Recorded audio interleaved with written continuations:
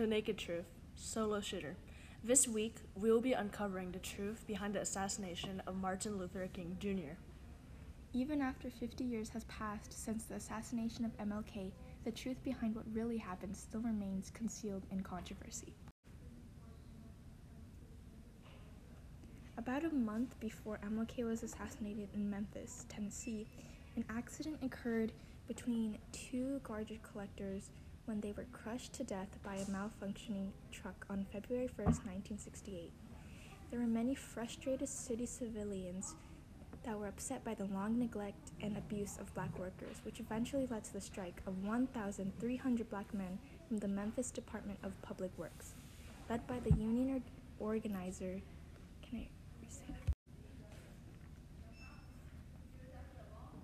Led by the union organizer T.O. Jones and supported by the president of the American Federation of State, County, and Municipal Employees, Jerry Worth, the workers continued to urge change to better the safety standards and wage of the hard-working men.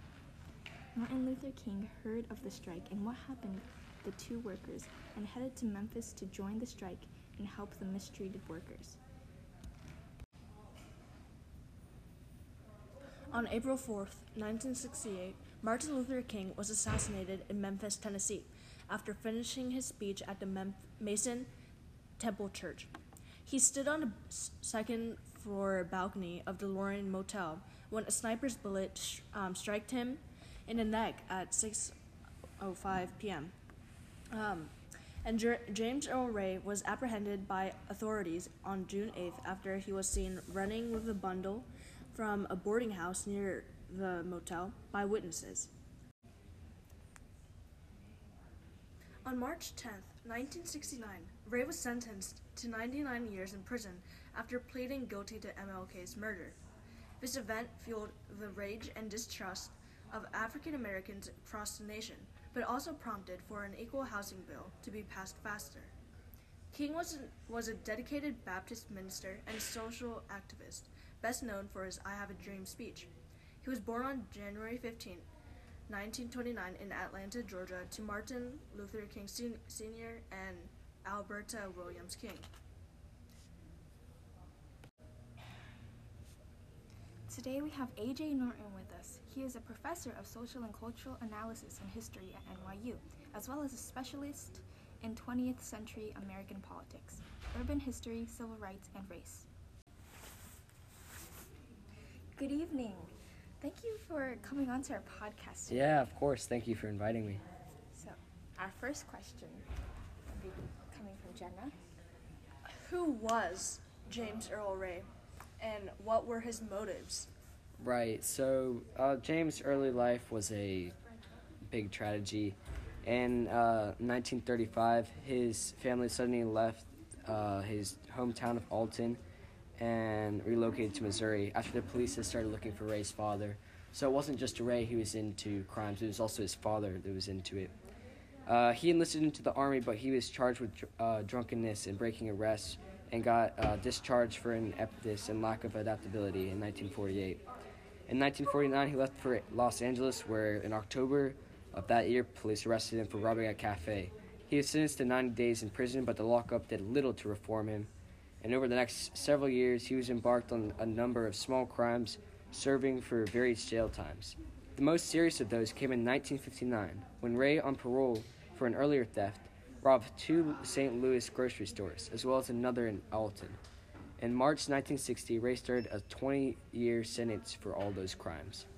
So, when he was suspected to kill Martin Luther King, he should have actually been in jail. So before that, he actually escaped from jail. And now it is believed that he was actually maybe helped by the FBI to escape from jail and set up for that. So yeah. After James Earl Ray committed these minor crimes, what do you think led him to take the decision of assassinating MLK, or what really happened? So if he did assassinate MLK solely, it would be believed that it was just him being racist and wanting to kill a civil rights leader. and just out of the anger that he had, but there was no real signs of him ever being a racist up until then. And it was very suspicious that he had escaped from jail, so it was believed, a conspiracy is that he may have had help from the FBI or some other group to kill MLK as well, or that he may have even been set up for it.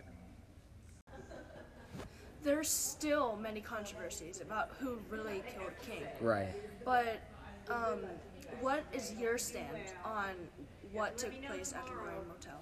So I believe that Ray was not actually the person who assassinated MLK. I really stand with the social activist William Pepper and what he worked alongside MLK and has been fighting for this conspiracy for the past 40 years.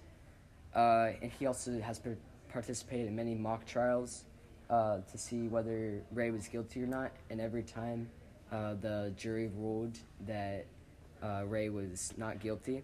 So he finally filed a civil suit that found the government liable for MLK's death. What this also shows is that J. Edgar Hoover was behind it all and how he used his assistant Clyde Tolson to deliver money to people in the underworld, and including a sharpshooter, which was the person that actually fired the fatal shot. And William Pepper to this day is still working hard to uncover what the government is hiding, as this seems to be a big government hideout. And the SCLC has given him much appreciation. But now it's believed by many, including MLK's family, that Ray was truly not the killer. And so after 50 years, the King assassination seems destined to remain in controversy, the subject of an infinite debate over whether Ray was the true mastermind behind all of this, and whether he was inspired by racism, he was forced to. We still don't know, and it seems that this controversy will stay fully clothed